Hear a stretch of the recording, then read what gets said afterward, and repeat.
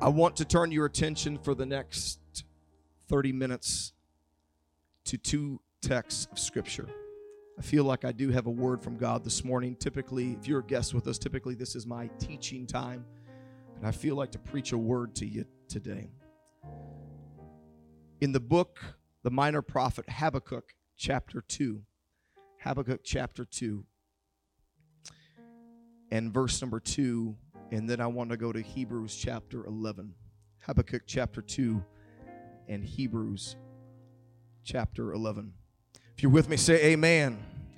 Habakkuk chapter number 2 and verse number 2 says, "Then the Lord answered me and said, Write the vision and make it plain on tablets, that he may run who reads it.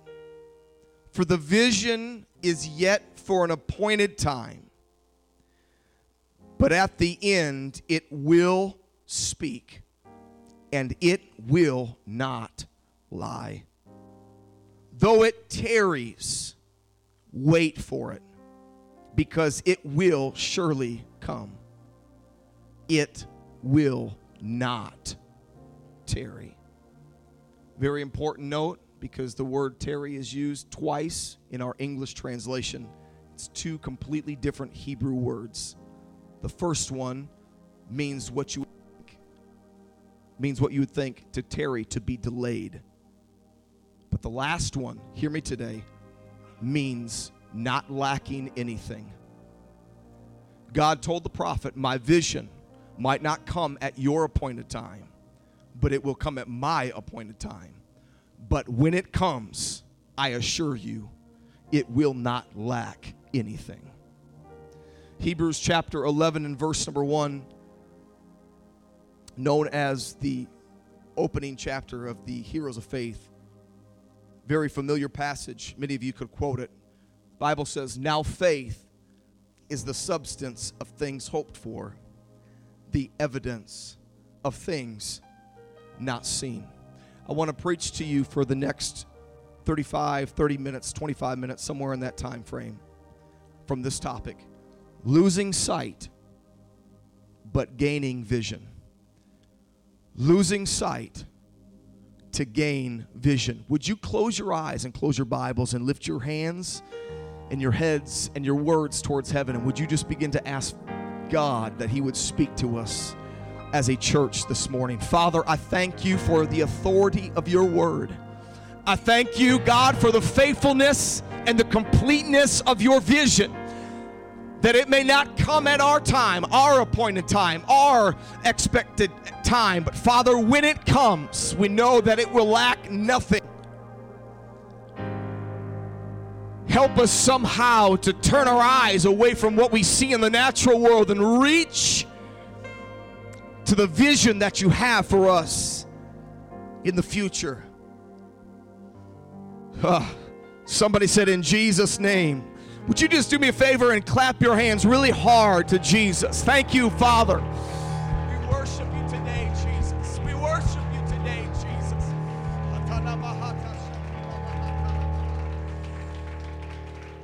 Hallelujah.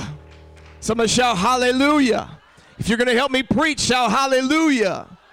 I want to lose sight, but I want to gain vision. God bless you. You may be seated this morning for a few moments. It was on a rainy September 13th in 1814.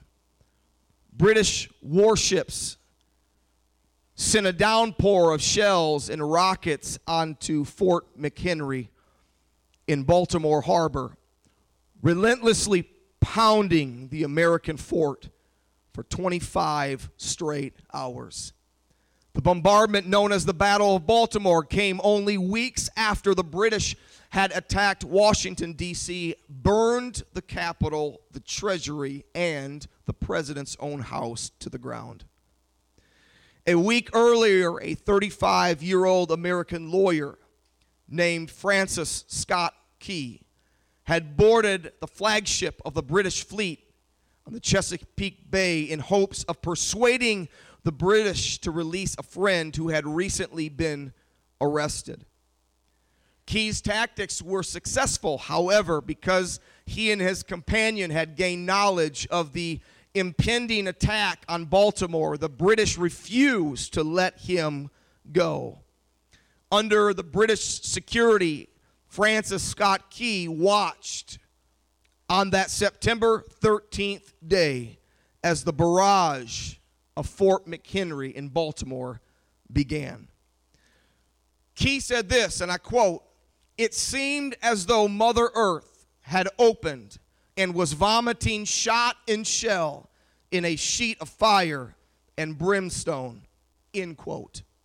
But when the darkness of the night had arrived, Key saw only the red of fire erupting against the night sky. And given the scale of attack, he was confident that the British would win this battle.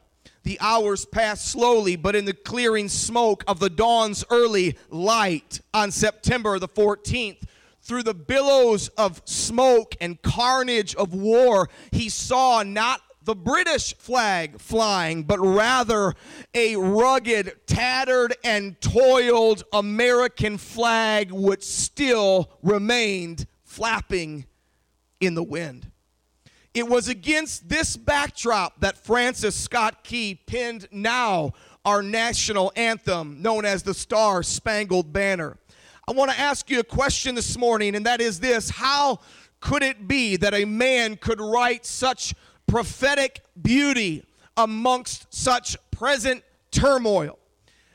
I believe that Key was able to somehow disconnect from what he presently saw because he believed in a vision of what simply could be. That while he penned those beautiful and prophetic words, it was amongst the bombing and the shelling of the Baltimore harbor. Somehow he still maintained faith for the future. Sometimes you must lose sight of the present in order to gain a vision for the future. It was in our text today from Habakkuk chapter 2. Habakkuk was a prophet that wrote during the decline and the fall of King Josiah. And it was from there that things in the nation of Judah began to decay rapidly. It was over a 40-year period that the nation went from very prosperous to being led into a Babylonian captivity. And so an entire people are driven from their homes.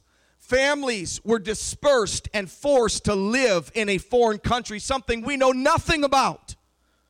They were required to adapt to a different culture that spoke a different language and were forced to serve foreign and false gods. And it was against this backdrop of history that the prophet Habakkuk hears a word from God. It was amongst all this turmoil and destruction that Habakkuk heard the word from our text this morning. Write the vision and make it plain on tablets, that he may run who reads it. For the vision is yet for an appointed time, but at the end it will speak, and it will not lie. Though it may tarry or be delayed, wait for it, because it will surely come. It will not tarry. God spoke to a people through a prophet and said, though everything that you see around you testifies of the complete opposite, I am telling you that my vision, when it comes to fruition, will not lack anything. You will have exactly what you need when it is my time to reveal it. Hear me today, something that Habakkuk even understood. Sometimes you must lose sight of the present to gain a vision for the future.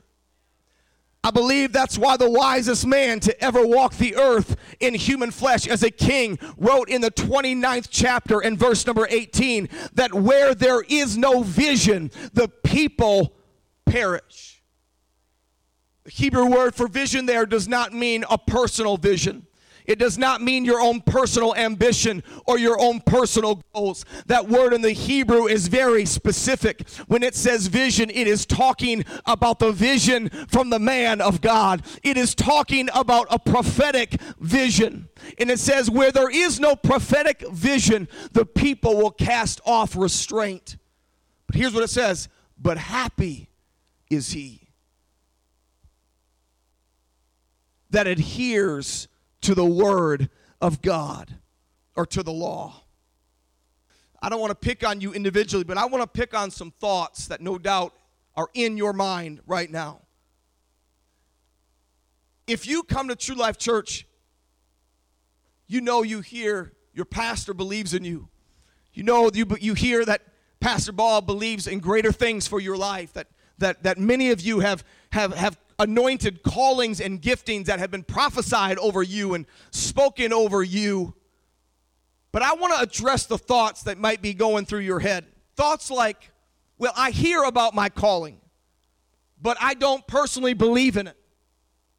I hear that God has a higher purpose for my life, but Pastor, I don't know how to discover it. I don't know how to get there. I don't know how to put the steps in place.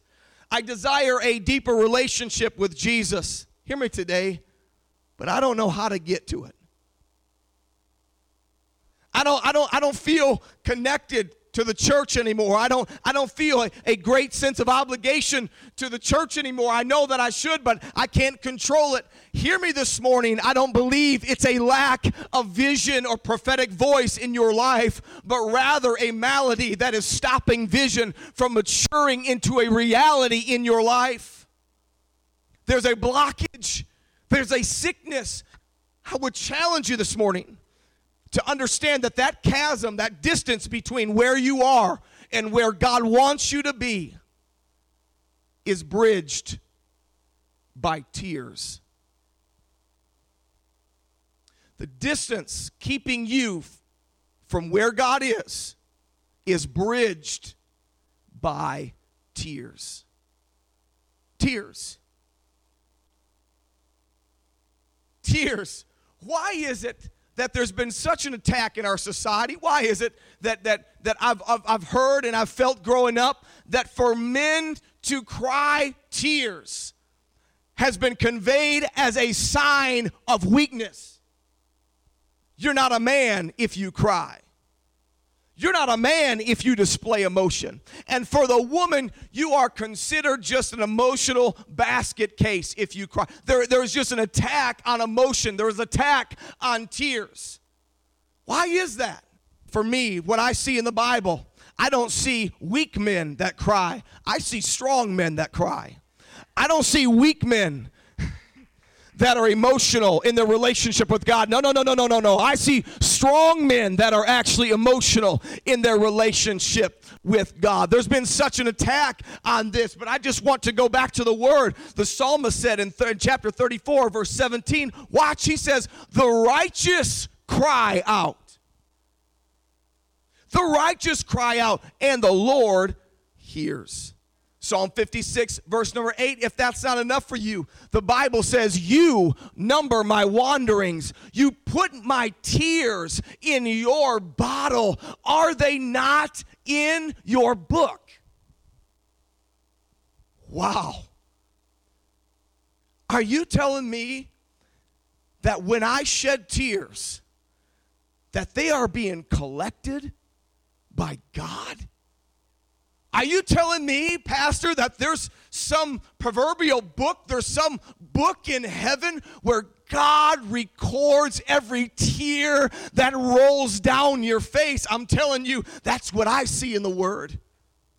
Meanwhile, society tells men, you're weak, you're not a man if you cry. Or they tell women, you're a basket case, you're just emotional if you cry. But the Bible tells me it is the righteous men and righteous women that cry out to God. I want to remind you where we began this journey, the chasm, the distance between where you are and where God wants you to be is bridged with your tears. And too many of us can't bridge the gap from where we are to where God is, because I believe we're crying over the wrong things. We're crying out over the wrong things. I want to ask you a question this morning. What are you willing to weep over, sir? What are you willing to weep over, ma'am? What are you willing to actually cry out for? What are you willing to be so desperate to receive? Love and attention from relationships, not desperate for a pursuit of a relationship with God, desperate for success of our careers and our own personal ambitions, and not shed one tear for our relationship with our Lord and our Savior, Jesus Christ. I want to ask you this morning, what is it that you're crying over? What is it that you're willing to be emotional over in your personal life, and then when you come to church, you refuse to be emotional in your relationship with God?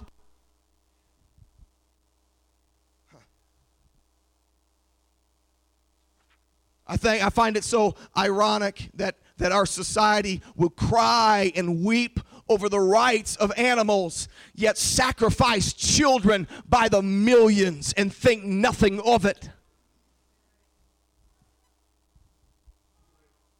And of course, we don't believe that. But we will invest our emotion and we will invest our tears into things that have very little eternal value, while forsaking all the while emotion and tears in prayer in our relationship with God. Pastor, how do I get to my calling? How do I get? I would tell you this. You need to become more emotional with the Lord.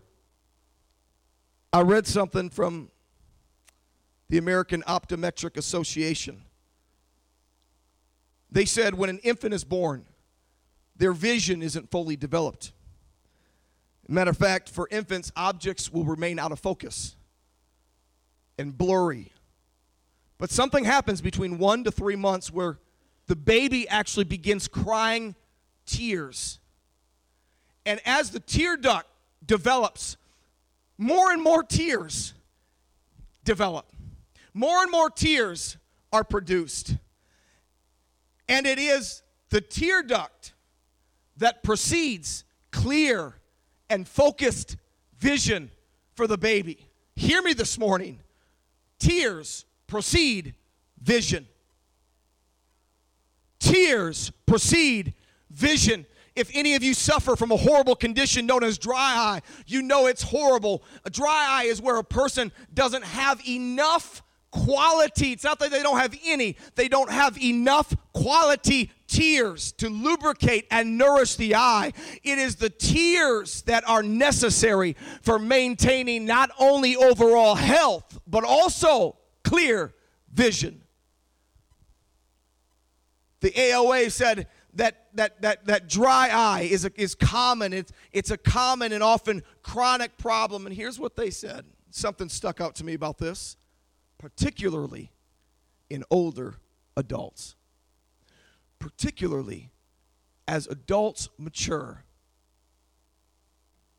they begin to lack tears. Isn't it amazing then that as we get older, somehow we begin to lose our vision?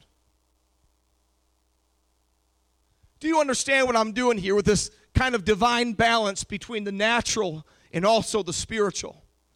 Can I tell you how bad it grieves my heart to hear our apostolic elders say, Pastor, I don't feel like I have vision anymore. I don't feel like I have purpose anymore. Isn't it something that many times as a Christian, quote unquote, matures or has been living for God so long that they find it easier and easier to shed less and less tears as this spiritual dry eye begins to set in, and then all of a sudden they lose sight of the vision and the purpose of God. Now we start paying attention more so to what's happening around us in the natural world, while forsaking all the while the supernatural things that God has in store for us. What is the problem? That bridge is your tears. Hebrews chapter number 11 says this. Now faith is the substance. Somebody say substance. It is the substance of things hoped for. Faith is the substance. It's the tangible thing of things hoped for. It is the evidence of things not seen. In the Greek, there's a few different words I want to render differently and reread Hebrews 11:1 to you. How it would read in the Greek would be this: faithfulness is the foundation of things envisioned or expected. It is the evidence of things not seen. Faithfulness is your foundation of things envisioned or expected. The evidence of things not seen. You realize with me how critical these words are that Paul was preaching about when he said, you may not have evidence in the natural world, but your faithfulness is a testimony and a foundation of things that you are envisioning. You don't have the tangibility of it. You can't touch it. You can't see it. You don't know that it's going to happen, but you remain faithful. And because you remain faithful, you begin to lay stone after stone of foundation. And that foundation becomes the visible evidence that you believe that God's vision will not be lacking in your life. You know what you ought to be starting? We ought to start weeping and crying over God's vision for our life. We ought to start weeping and praying over our relationship with God and not our other relationships. We ought to start weeping and crying over our need to be healed mentally, physically, spiritually, emotionally. When will it be that we will get a burden enough to become a little more emotional than what we are? Because I'm telling you today, everything that I can see in the Word, you can write me off and say, Pastor, you're just preaching for emotionalism. I'm telling you what I see in the Word, that it's the tears. It's your ability to cry out to God that bridges the gap to get you to where you want to be. I don't know how else to say it, so I'll say it this way. Don't turn off your emotions. Don't turn off your emotions. But don't turn off your emotions. And here's why. Because if you turn off your emotional receptors because of hurts or pains or things in your life, how will you begin to feel God moving in your life anymore? This is where the person comes to church and is so stoic because they've suffered so much pain and so much hurt in their life. And I want to tell you today, if I'm preaching to you, do not turn off your emotions, sir. Do not turn off your emotions, ma'am. Don't block those off, because God still has a vision and a purpose for your life. God, can I remind you, it was God that created emotion. God created emotion. God created you with the ability to produce tears. God created you with the ability to feel hurt and pain. God created those. Listen, so He can move through them. People with dry eyes, it's not that they don't produce any tears. No. It's that they don't produce enough quality tears. I wonder today if your vision has been cut off. I wonder today if your vision has stifled out because of your refusal to cry out to God. I 100% believe this. You will only weep over what truly matters to you. You will only cry out for what truly matters to you. Don't point a finger in my face and say, Pastor, I'm just not an emotional person. I don't buy that. You will cry out to what truly matters to you. Let your son or your daughter get diagnosed with cancer and tell me you won't cry out to God. You will cry out to only what matters to you. How do I bridge this gap? How do I find my purpose? How do I find my fulfillment? How do I find my ministry, my calling, my anointing? I can only tell you this from what I see in the Word. It is bridged by people who refuse to cut off their emotion And they cry out to God, and they shed tears. And the Bible tells me somehow that God is in heaven capturing every tear that falls down your face. Not just tears of sadness, it's tears of desire. God, I want a deeper relationship with you. And every tear that rolls down your face, God is there with some kind of vial, capturing every tear and recording it in his book. Tell me that God doesn't care about emotion. Tell me that God doesn't care about tears. You will only weep over what truly matters. So here's my challenge to us today. Let go of what you see in the physical and start weeping over God's vision for your life. Lose sight of your present circumstances surrounding you and gain God's vision for your life. Because as the song said, it may very well look like I'm surrounded. But may I remind you this morning, we are surrounded, but we're surrounded by the angels of God. Quit looking at all your problems.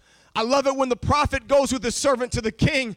And the prophet's servant, he begins worried because the enemy, the Assyrian army, has surrounded them and they want to kill them and take their lives. And here's what Elijah said. Elijah says, God, open his eyes that he may see. And all of a sudden, he not only seen the Assyrian army, but when God opened his servant's eyes, he's seen a whole angelic host of angel warriors surrounding him. It may look like you're surrounded, but I want to remind you, you are surrounded by God.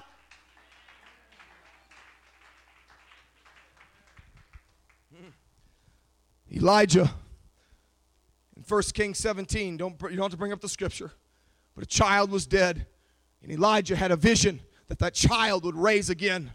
And so here's what Elijah did. He bridged the gap from his vision of the kid being raised from the dead with tears. The Bible said Elijah cried out to God, and then God raised the dead child. In 2 Chronicles, the Bible says King Jehoshaphat cried out to God, and then God delivered him from the death. 2 Chronicles 32, the Bible says King Hezekiah cried out, and God gave him victory over his enemy. On a stormy Sea of Galilee, the disciples were fearful as their ship was being tossed to and fro, and they thought they were going to sink, and they thought they were going to drown. And so what did they do? They cried out to Jesus. And when they cried out, Jesus stood to the bow of the ship and he said, "Peace, be still." But that vision was not fulfilled until there was tears and a crying out that happened. I love the prophet Ezra in Ezra chapter number 10.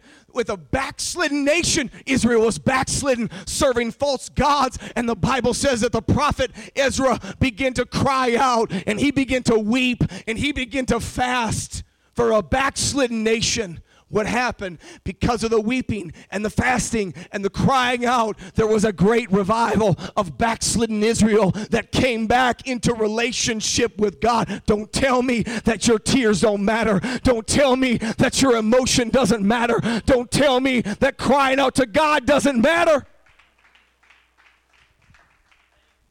Can I take you to Matthew chapter number 9, where there was a woman that had a blood disease for 12 long years, and she had exhausted all of her money on every physician and surgeon around. She had got rid of all of her money trying to find a solution to this problem. And watch what happened. The Bible says in Matthew chapter number 9, suddenly a woman who had a flow of blood for 12 years came behind and touched the hem of his garment. Watch this. Remember, faith. Now faith is the substance of things hoped for. Faithfulness is the substance of things envisioned. The vision of God. Watch what happens. For she said within herself, "If I only may touch his garment, I shall be made whole." A vision of what could be. Mark 10:46, a man by the name of blind Bartimaeus cries out to Jesus also, and God restores his sight. The Bible says when they came to Jericho, as he went out of Jericho with his disciples and a great multitude, blind Bartimaeus, the son of Timaeus, sat by the road begging. And when he had heard that Jesus of Nazareth, when it was Jesus of Nazareth, he began, watch, to cry out. Began to cry out, Jesus, Son of David, have mercy on me. Then many warned him to be quiet. Could it be that this is actually a spiritual problem that many of us face? That there are voices that tell you, hey, tone it down a little bit. Relax a little bit. Chill out a little bit. Because that's what I see in the Bible. When this man cried out of desperation, and many told him, hey, shh. Blind Bartimaeus, you know the story. The Bible says he cried out all the more. Jesus, Son of David. I don't care what all these other people think. Have mercy on me. Watch what happened. We read over it. Verse number 49. So Jesus stood still. Stop right there. When the blind man cried out of desperation, Jesus stood still. You want to know what your tears do? You want to know what happens when you begin to hit your knees and cry out and stop caring what anybody else thinks and you let those tears come down your face? God stands still.